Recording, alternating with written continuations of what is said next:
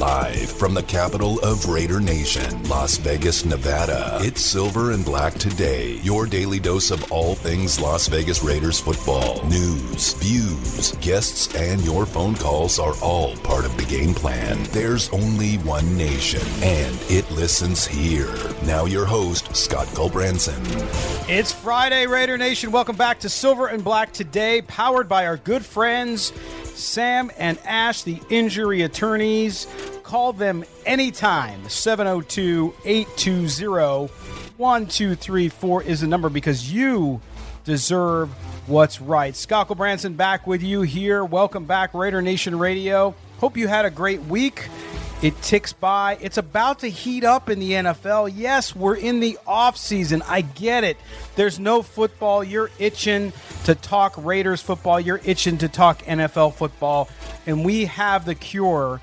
We have the scratch to that itch. And that, of course, is Raider Nation Radio. Starting in the morning with Pritch and Clay. And, of course, JT the Legend, 12 to 2. And then you got me from 2 to 4. And Vinny Bonsignore and Lincoln Kennedy. And happy birthday also to Lincoln Kennedy today. They come up at 4 o'clock, 4 to 6. Vinny will be with us later in the show, right before his show. We like to catch up with him every day and see what's going on in the world of Raider Nation, the world of NFL. And, of course, there's lots to talk about. You can always call in. 702-365-9200 is the number. I love to get our callers on because they're intelligent. They have points of view. I don't always agree with you, but you're always well thought out. Raider Nation is the most educated fan base in professional sports. Like any fan base, we got some kooks out there, but other than that, it's all good. They don't seem to call in. So you can call in 702-365-9200. Couple things breaking in the NFL today, of course. The Houston Texans, their implosion down there continues as they have decided to do a, quote, mutual parting. I love when people break up, whether it's professionally or it's personally, mutual parting of ways. Oh, come on. He wanted out. They're giving him his out. J.J. Watt, of course, who was the 11th overall pick in the 2011 draft, leaves Houston as a 3-time Defensive Player of the Year, 5-time All-Pro, a member of the NFL's 2010 All-Decade team. And he really, what he did at that franchise is amazing. They had no postseason appearances before his arrival, and since that time, they've won 6 division titles over the past past decade. But here's my question around the J.J. Watt thing for Raider fans. And I know I actually make fun of fans when every time a player is released, should we go get him? Should we go get him? Hunt George?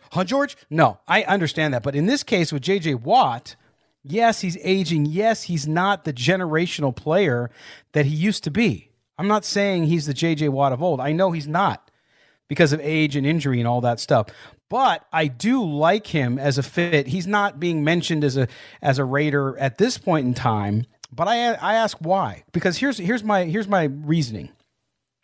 All I hear from you guys is, forget about the offense. Offense is great. No, we need to build the defense is what I hear from Raider Nation. Absolutely correct. No doubt. Defense was awful, okay? So you now have the new defensive coordinator, Gus Bradley, who I think is going to do fine. He's going to get more out of that young talent that the Raiders do have on that side of the ball that was underperforming under Paul Guenther, who's now, by the way, a member of the Minnesota Vikings coaching staff. But here's what I say. J.J. Watt fills a couple big needs for me. Number one, he can still play. Again, not the generational player that he once was, but he's a good player. And what he brings you in the locker room. And this is not quite the Jason Witten situation. He is not as far gone, in my view, from a talent perspective as Jason Witten was at the tight end position. J.J. Watt can come in and rotate and be a good player. And I'm telling you, all the talk we heard at the end of the season about commitment in the locker room, players being focused on what they need to do, especially when you have that young group of guys. You have a young roster on the defensive side of the ball. And it's going to get younger because more than likely you're going to be drafting defensive players, right? That's what you guys all want out there too. And so if that's the case, then to me, J.J. Watt's good because he's going to come in and he's going to play good for you. I'm not saying he is the long-term answer, but I do think as part of the front seven, he would make them much better and he'd be a formidable force out there. And he'd keep those dogs in the locker room, those young guys, in line. He's an alpha dog. He is that alpha. He did it in Houston. He could do it in Las Vegas. So I like that. I think if you can get him on a deal that works and incentivize the hell out of it, why not talk to him? There was talk last season that the Raiders had already talked to Houston about maybe even a move. I didn't really talk about it at the time because I had it from a source, and it was a good source, but it wasn't. I didn't double source it, so I wasn't going to report it at the time. But now I look back on it. Obviously, there was some flirtation there. There was some conversations that occurred. So if that's the case, then now that he's a free agent, he can be signed immediately. And for J.J. Watt, that's a great thing because he gets a 30-day head start on the rest of the free agents in the NFL, which is actually something good that the Houston organization actually did for once. They gave the guy a really good opportunity to find a nice place to land. But there's going to be a lot of teams I think going to compete for him. I mean, you think about the Steelers need help there. The Buccaneers still need more defensive help, even though they won a Super Bowl. The Cowboys, the Packers. I mean, there's a bunch of teams. The Baltimore Ravens. There's a lot of teams I think who could use a J.J. Watt. And so if you're a Raider fan and you're telling me that you don't think that would be a good play, now I understand Raider Nation's hesitance with signing older free agents. It has not worked out well for the Raiders many, many times.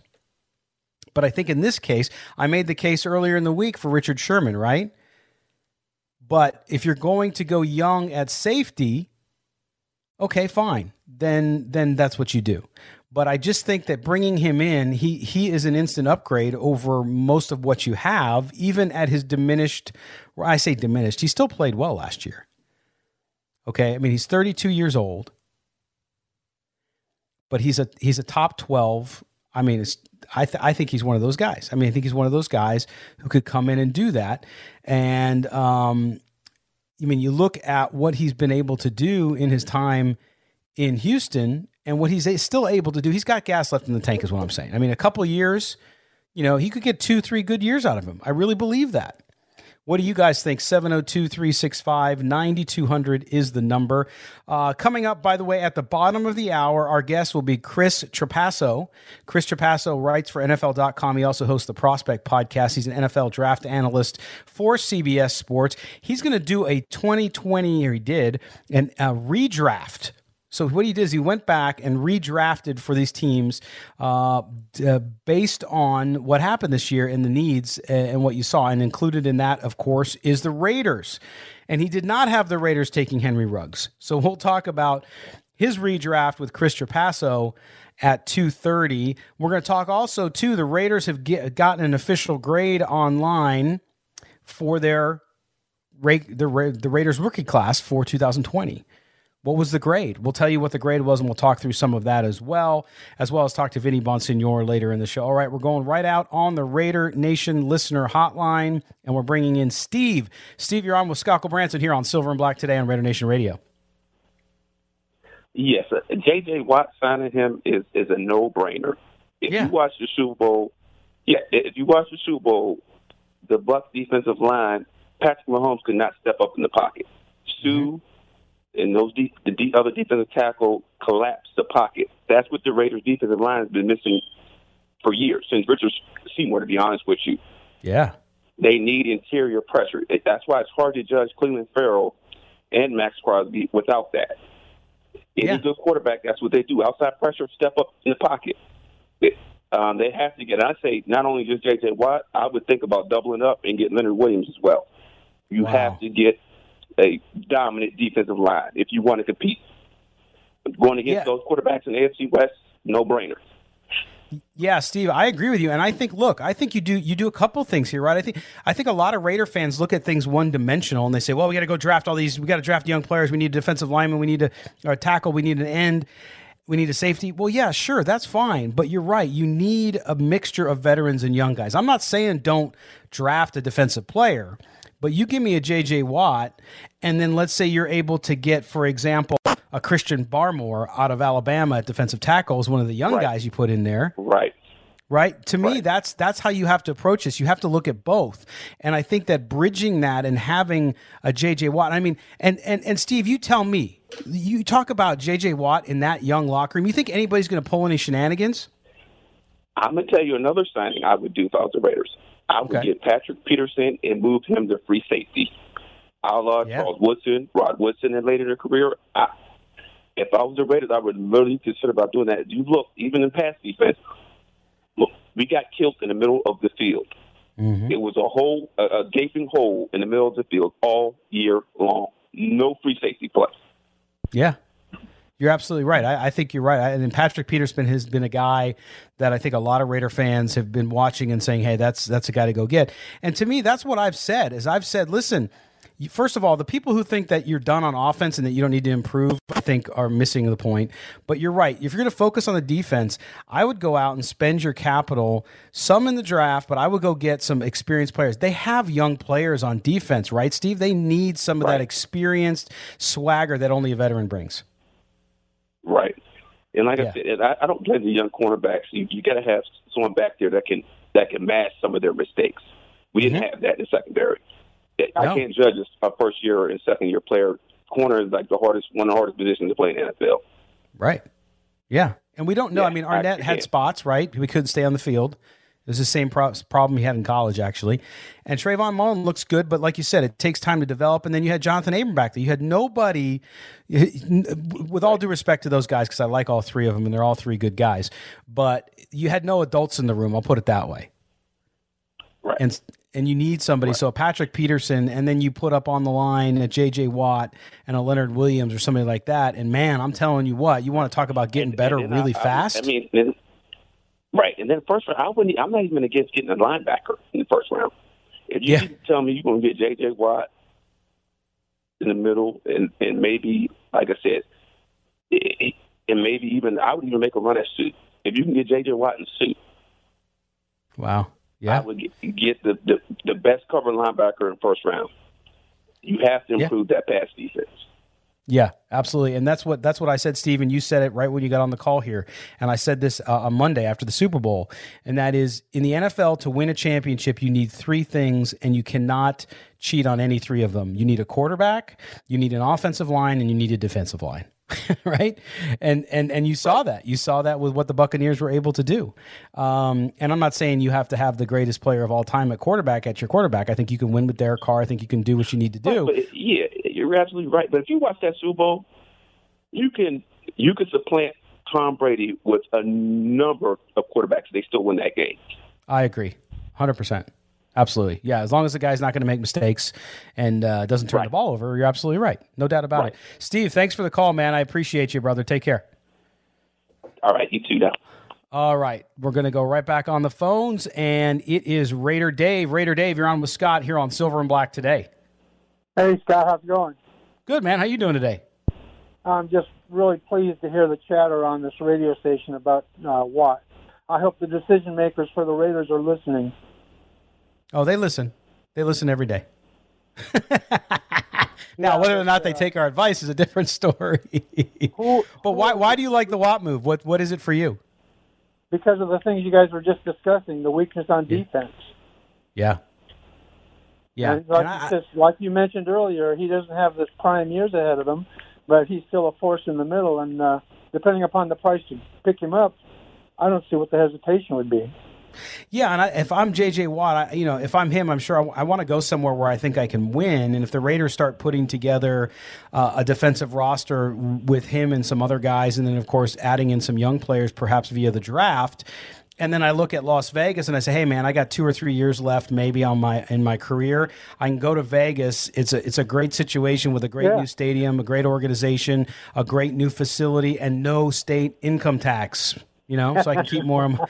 Now he was in Texas too, so he didn't have any there. But still, he can continue that and come to Las Vegas and be part of a young defense where he is going to be. He's going to be the guy in the locker room. He's going to be the quarterback of the defense.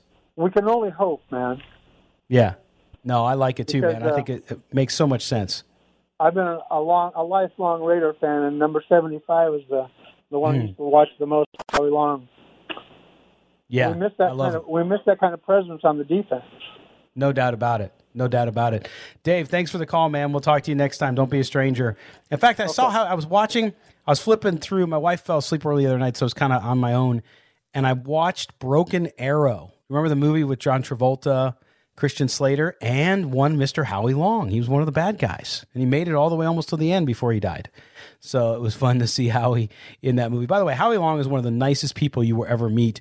When I went to the groundbreaking for Allegiant Stadium, the Raiders had a private party afterwards across at the Mandalay Bay, and we went over there, and I was walking around. I had gotten some, and seeing all these Raider greats, Coach Flores, all these people, and I had like a plate of hors d'oeuvres, and there was just nowhere to sit. And there's Howie and his wife, and he's like, "Hey, man, you looking for a place to sit? Come sit with us." I had never met him before, and I sat down. The nicest guy in the world, asked me who I was, what I did, and how I liked Vegas and all that kind of stuff. Just a really good human being and obviously a great Raider. Okay, we're going down under for our next call. It takes extra long phone lines to get there. It is Rossi down in Australia. Rossi, what's going on today, my man?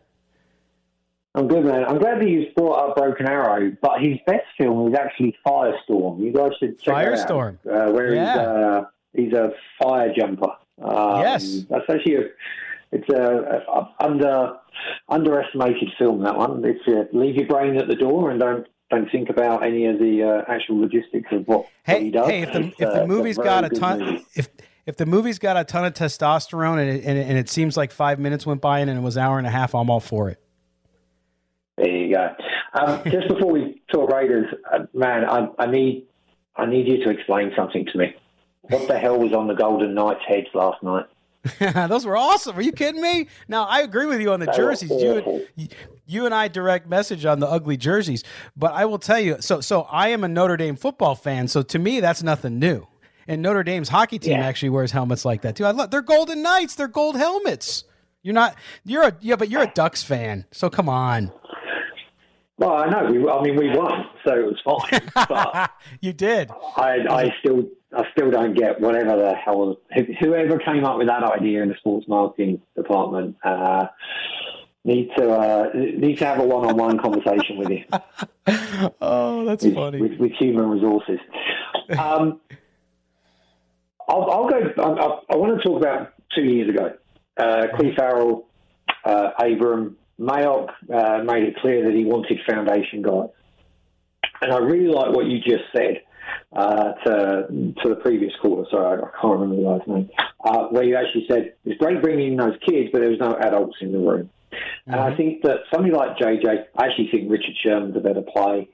You know that I love the Justin Simmons way. I think that there's a really strong opportunity within free agency to bring in what you and Q talk about in regards to those alpha dogs, but it's not just about on the field, it's actually that locker room presence. So bearing in mind Ty Williams just got cut yesterday and various other moves actually have to be made to go and get a JJ Watt, to go and get a Richard Sherman or a Daquan Jones or Justin Simmons. Where else, what are you taking away from the team to add these pieces? Mm-hmm. That's my question to you and to the Raider Nation. We can cut Trent Brown, but then does that mean number 17 actually goes on the offensive line? If we're going to go and spend $50 million on defensive free agency, does that shift the entire draft? And I'm just looking at Raiders as a whole organisation. Mm-hmm. Because we all love playing fantasy. We all love playing, let's just go get 15 new players on defense and we'll worry about the cap in 2 years' time. Well, that's how Reggie McKenzie decided to run the team or how New Orleans are actually seeing a big issue at the moment. So I'm just really, unfortunately, just taking that step back, very analytical and looking at to be positive in one area, we need to take away from another. And where is that? Where are we going to look at that draft to increase our defensive free agency pot? Yeah, no, I think it's true, and I that's why I've been saying, Rossi, and I know you've heard me say this, is that don't be surprised if number 17 is an offensive pick. Because if you do go spend out all that money, you just brought it up. If you spend all that money in free agency on the defensive side, and that means letting Trent Brown, I've said they need to address the offensive line. this year. They have to. They got to go get other people out there because you still don't know. I mean, Trent Brown, let's just say for the sake of argument, is gone. Most people are wanting that to happen. They're expecting it to happen. If that happens and you lose Richie Incognito on the other side as well because we don't know where his health is, we don't know what his intentions are and if the Raiders want to bring him back, suddenly, you know, that stout offensive line that had trouble staying on the field last year, you suddenly have a lot of holes. You got to fill them, right? And that's why I tell people when they say, oh, it should be all defense. Well, in the draft, I was like, well, no, maybe not. You can address it in free agency. Now, is there offensive linemen out there to go get? Yeah, but I rather develop that because you want to get the most years and the most mileage you can out of some offensive linemen. And so, yes, they took Simpson last year as a guard, and he'll develop. I think they're pretty happy with him. But you have needs at tackle, and so that's where you're right. When you release a Trent Brown, you can't just say, oh, well, you just throw a guy in there. No, it's the offensive line. Like, you have to have offensive line. You have to have a good offensive line to continue the offensive progress you made. So they got to do that. And then you're right on defense. They have to take some players, I think, in the draft on the defensive side. I don't think it has to be a first rounder unless they go for a linebacker or they go for like a Barmore out of Alabama, who I really like as a defensive tackle. But you're right. It's a juggling act. You're taking from one side to do the other, and what are you willing to give up? And then then you also have to look, Rossi, are they going to restructure some guys too that have current deals to free up space as well? I completely and utterly agree with that because straight away my head goes to Nelson Aguilar. Mm-hmm. Do we not sign Nelson Aguilar to go and get? And I know I keep on talking about the guy, so my apologies, but. Do we put Nelson Aguilar's wage into Justin Simmons? And do we then run and try and find that third-round pick like an Edwards again? Or do we take Nelson's money away and go give it to somebody like Allen Robinson, who I think would just thrive in this offense? Oh, my God, that's a wide receiver that if I could ever put my hands up and say, this is the one guy this year that I want us to go and get that can improve that offense. And again, this goes back to that whole Derek Carr conversation. There's nothing wrong with our offense. Our offensive line, yes, patchwork, but I think the guys would want Incognito back. They've certainly mentioned about his locker room presence. Obviously, Trent Brown needs to either restructure or get cut. But then, again, you've then still got to develop. And Brandon Parker isn't really, even though he had a good couple of games, and I was the first one to praise Tom Cable with the miracle that he worked with Brandon Parker. Mm-hmm. But once more game film and defensive coaches started to learn, again, his nuances, he got exposed a number of times. And so there aren't many holes on that in that offense, but the offensive line is critical to the power running game and the play action to give DC the time to throw down the field. No doubt. But we all know the defense is porous at best, and that needs a dramatic overhaul, and that needs those free agency type players to come in and impact that dressing room and bring Abram along and bring Cleve Farrell along and allow Kwiatkowski and Littleton to do what they were brought in to do as well. Yeah, and I think, to me as well, you talk about Robinson. I love the player. He's amazing. Cost will be an issue. And I actually, the more and more I read about player personnel in the NFL, and I read the history of the NFL and some of the great coaches who built great teams and organizations who built great teams, is I almost think, as much as I was in favor of taking Ruggs last year, I like the Bill Walsh approach.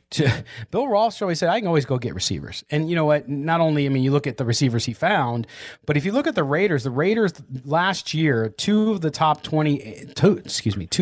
81 picks, they chose actually three of them, if you count Lynn Bowden Jr., on wide receivers. So I think you can always find good receivers out there. And so I think Nelson Aguilar, as much as I loved what he did for this team, I just don't see them spending the money, because I think you're right. I think they're going to spend it at safety. They're going to spend it at defensive tackle or defensive end. But they do. It's there's going to be a lot happening. There's going to be a lot of roster cuts due to the salary cap. So you don't know who's going to be out there yet. There could be some names that just jump off the page. But Rossi, you bring up the greatest point, and I appreciate your call as always, my friend, which is it's always about trade-offs. And so what trade-offs are the Raiders willing to make? All right, we get one more call in before the break. It is Mark in the Bay Area. Mark, you're on with Scott here on Silver and Black Today. Hey, Scott, thanks for taking the call.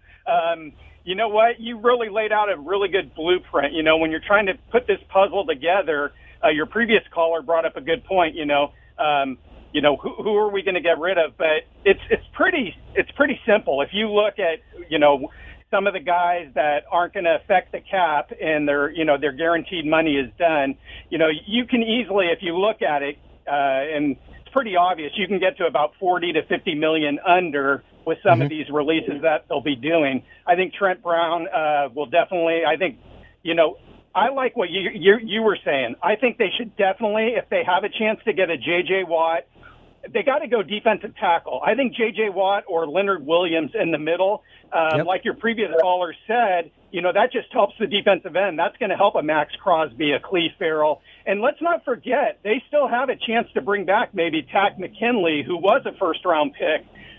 So there's some options there.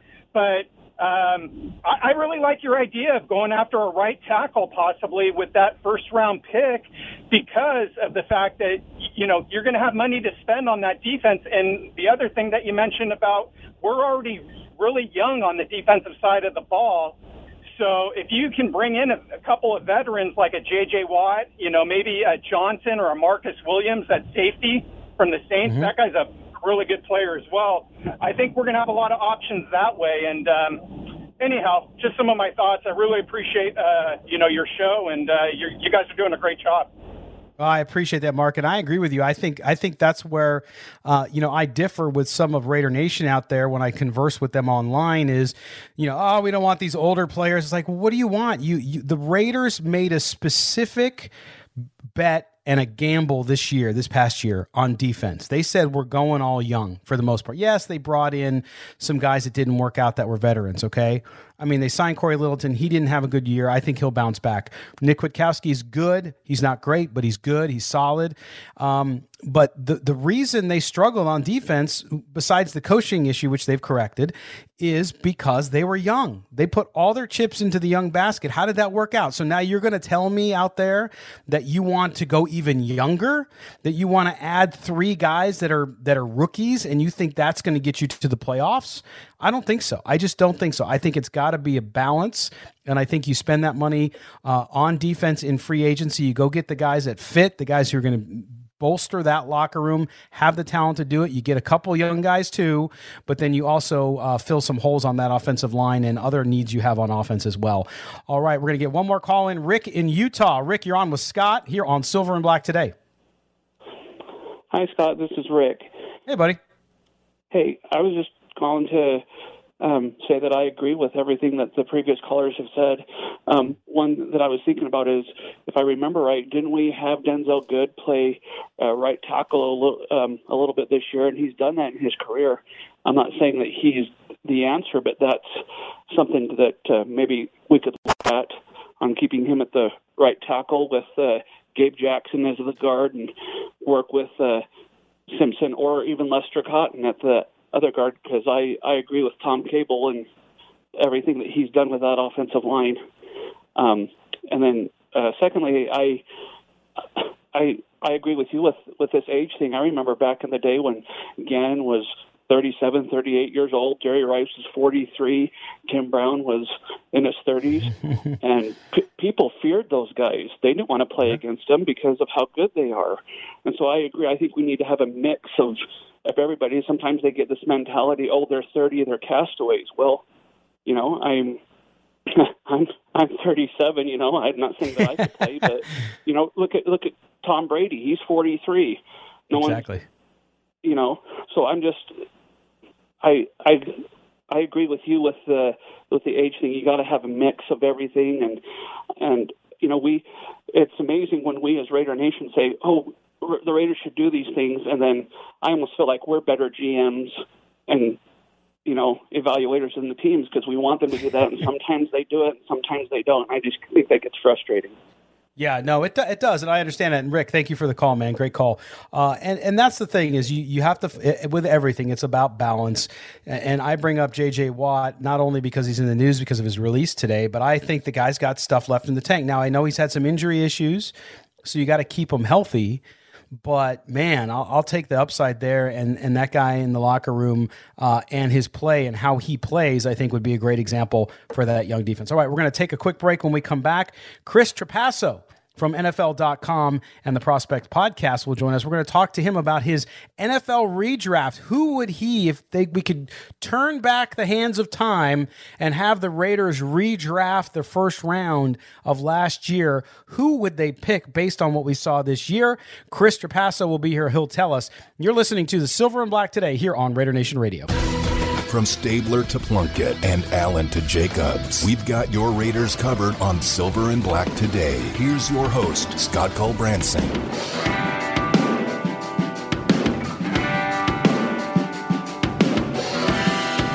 I'm so happy. Welcome back, Silver and Black today. Little mammoth WVH, Wolfgang Van Halen, bringing us back in. You were with Scott Branson, Silver and Black today, always powered by our good friends Sam and Ash, the injury attorneys. You can visit them, samandashlaw.com, because you deserve what's right. Speaking of what's right, did all of the NFL teams get the draft right last year, right? Well, our next guest is Chris Trapasso. He's a writer at CBSSports.com, also the host of the very popular Prospect Podcast, which you can listen to and download wherever you get your podcast. I highly recommend it.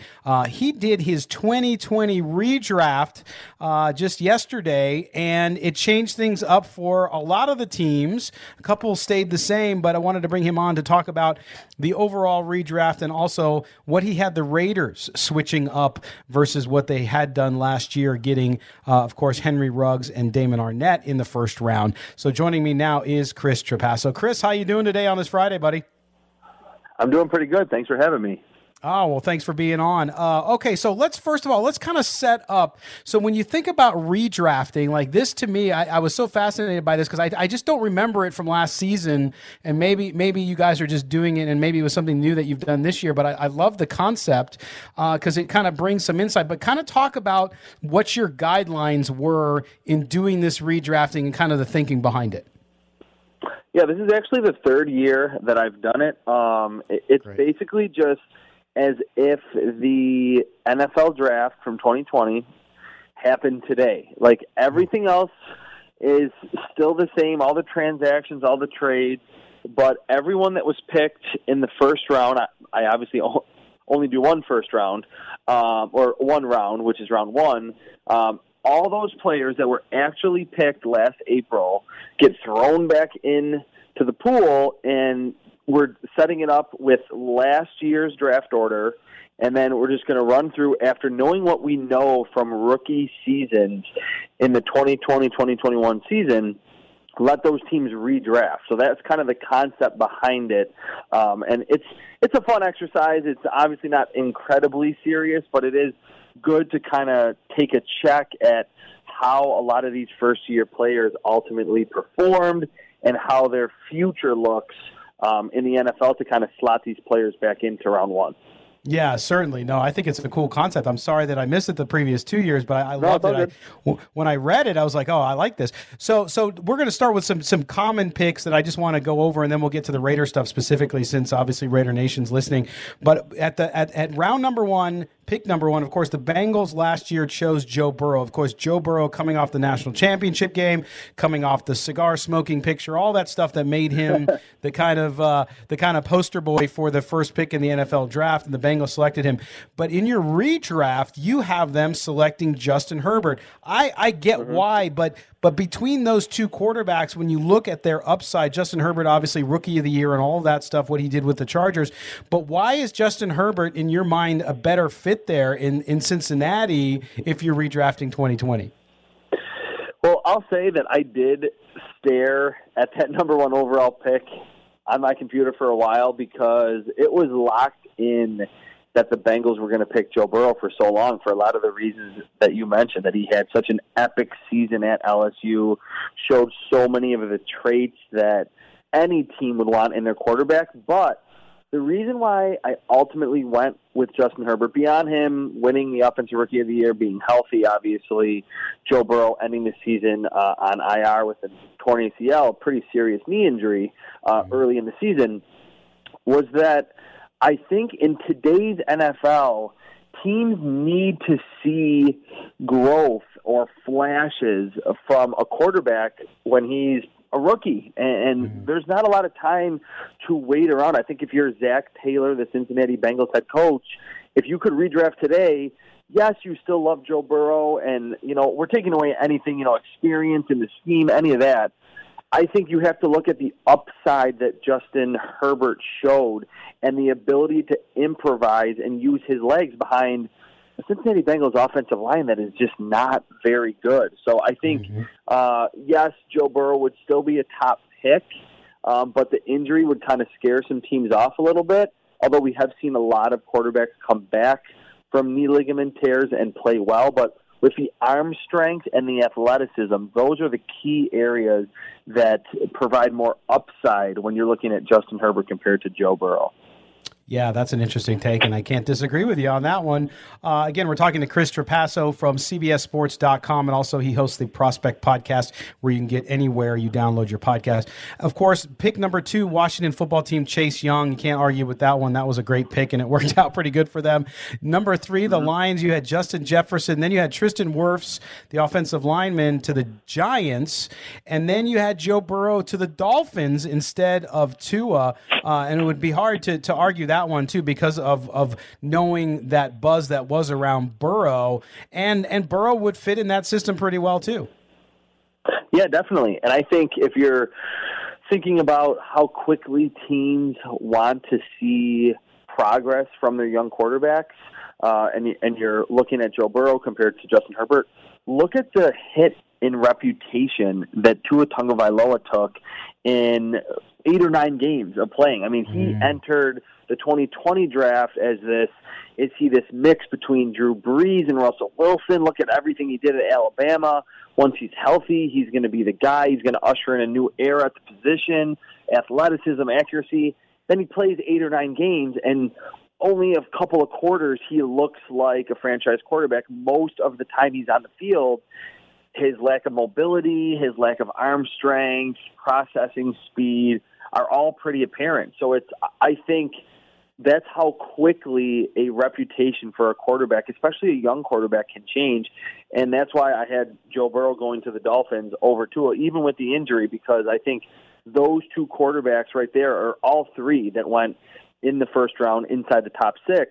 We've seen 1 season from them, and I think almost every team would pick Herbert, then Burrow, then Tua.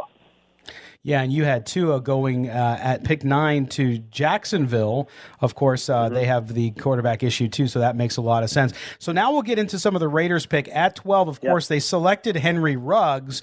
But here in this draft, and I can't argue with this one, knowing as we know what happened to the Raiders down the stretch, you have them taking Cameron Dantzler. Now, going into the draft last year, the conventional wisdom was the Raiders have got to get a number 1 wide receiver. Of course, all 3 were there when they had a choice to pick. Why would they go now with a cornerback instead and go with Dantzler there at number 12?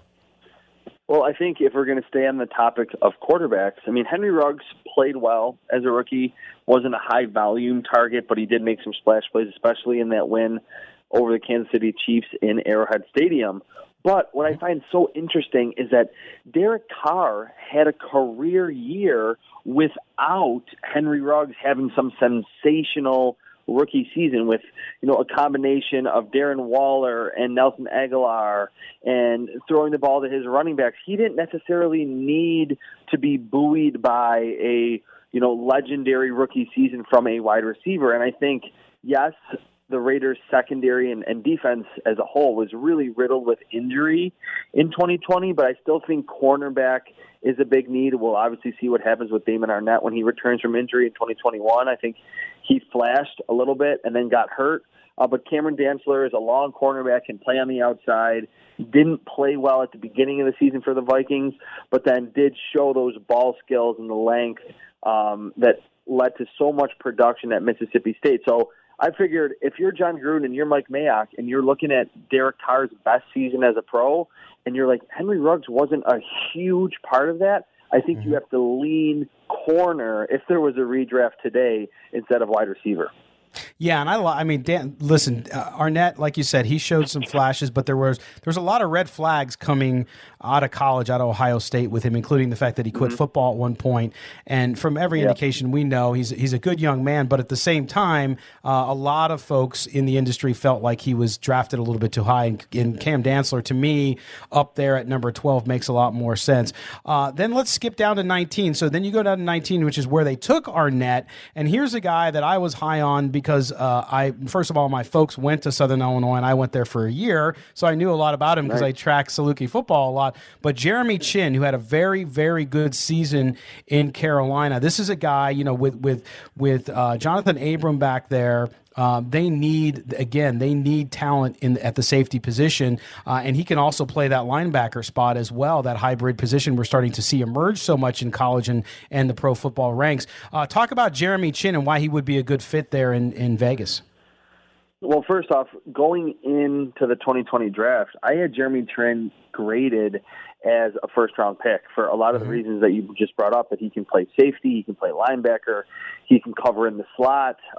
Even thinking back to almost a full calendar year ago now, at the Combine, he had a ridiculous performance at like 6'3" and 220 pounds, ran in the low 4.4s, jumped 40 inches. He's an extremely explosive athlete and is kind of just scratching the surface of the type of versatile player that he can be at that second and third level of the defense. And I think, yes, next to Jonathan Abram, he would be a tremendous compliment. And again, with these redrafts too, we're thinking like the draft is happening today, so the same roster problems, free agents hitting the market apply to all teams. So with Eric Harris set to hit free agency, I think that could be low-key a position that the Raiders will actually prioritize in the 2021 draft. And I think Jeremy Chinn is really, I'm not going to call him Derwin James 2.0, but he is kind of the prototype for that new position in the NFL. Is he a safety? Is he a slot corner? Is he a linebacker? You want someone like that on your team. And if they could ultimately redraft today, I think he would go much higher than he did, which was late in the second round in 2020. Yeah, no, I agree with that. I mean, instead, the Raiders waited last year until the third round, and they grabbed Tanner Muse, who I'm still skeptical on out of Clemson, but we'll see what he can do coming off a toe injury. And Chris, before we let you go, I want to shift gears a little bit because you also did a mock draft. It's mock draft season, so everybody's out with their taking a look at it. And you have a guy that I really like going to the Raiders at 17, of course, and that's Christian Barmore out of Alabama. When you look at the Raiders' need on defensive line, it is so glaring. They have Max Crosby, who as a fourth-round draft pick has overperformed in his rookie year and had some trouble last year when he didn't have any help. But they need help at defensive end, they need help on the interior, and they need help at linebacker. Why would Barmore be the guy there instead of maybe one of the linebackers or one of the edge rushers if they're available?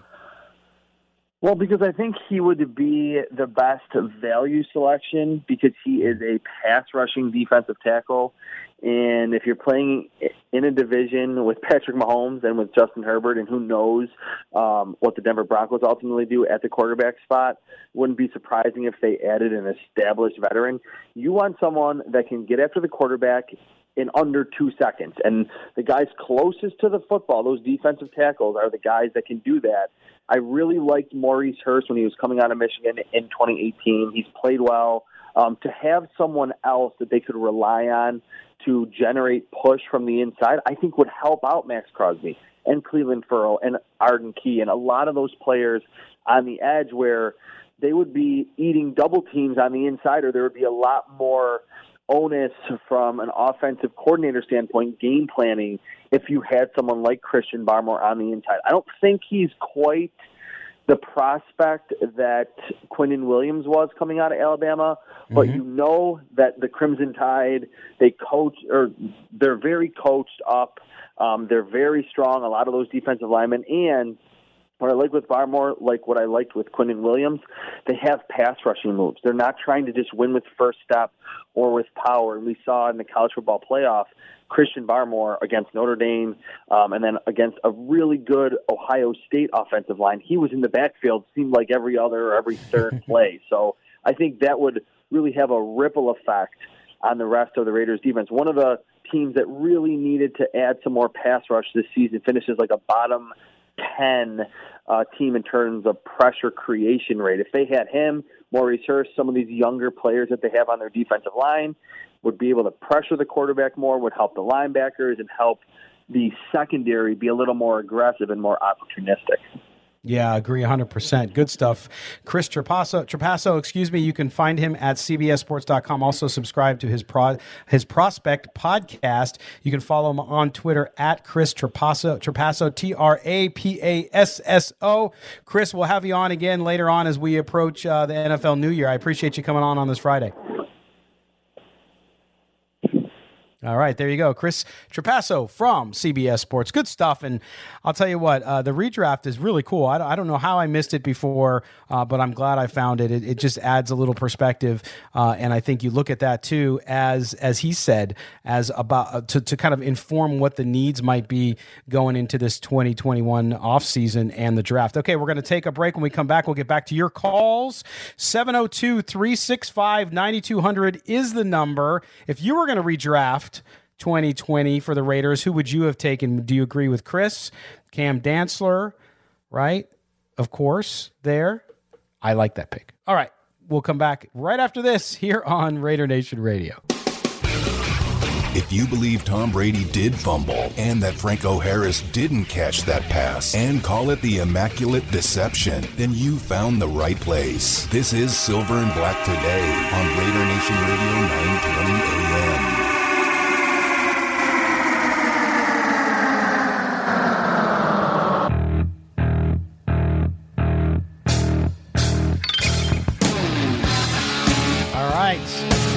You're running with Raider Nation. Running with the devil, of course. Chris is getting all Van Halen on me. Thank you, Chris. Chapman back in the studio. Again, thanks to Chris Trapasso from CBSSports.com. His redraft, really interesting perspective there. He had the Raiders last year. If he could redraft for them, he would take Cameron Dantzler, and Jeremy Chin, both defensive backs. What do you guys think? 702-365-9200 is the number. When we come back from the break at the top of the hour, we're going to talk about another piece by our friend Nick Shook, who's been a guest here many times on the show. He graded the AFC West rookies. So the teams in the AFC West, the Chiefs, the Chargers, the Raiders, and the Broncos.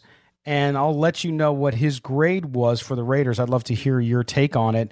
I know there's going to be people out there who's an A or an F. Raider Nation can be polarizing.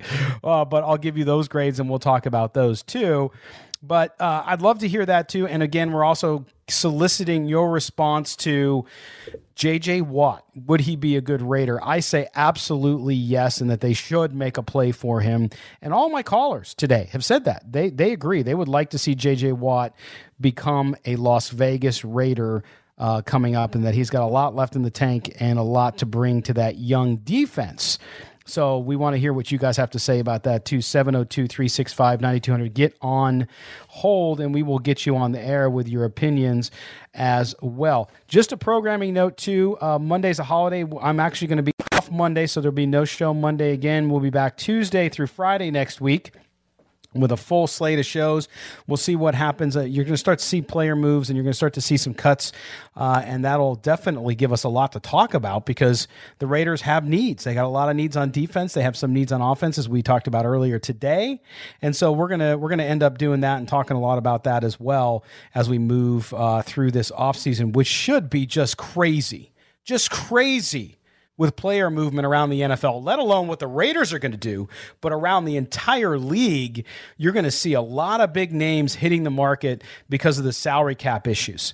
So it'll be interesting to see how that all goes down, but it'll be fun, and we will be here with you because we don't stop. There's no off season at Raider Nation Radio. We don't go away and take some time off and go sip Mai Tais, although I'd love to, on a beach somewhere. No. We're here with you. We're talking Raiders football. We're talking the NFL offseason, which should be a big one of movement among the Raiders and, of course, all the NFL teams. And we'll see how good the Raiders can be. Also, the next few weeks will definitely give you a sense for where the Raiders may go in the draft. If they go out and spend a ton of cash on defense, then don't expect a first-round pick that's going to be a defender, at least in my view. So we'll have to see. It's going to be fun to watch. All right, we're going to take that top of the hour break and pay some bills. On the other side, we'll come back. We'll talk about what grade you would give the Raiders draft from 2020, and then we'll tell you what NFL.com's Nick Shook said for the entire division. We'll run over that, and we'll take your call, 702-365-9200. You're with Scott Branson here on Silver and Black today on Raider Nation Radio.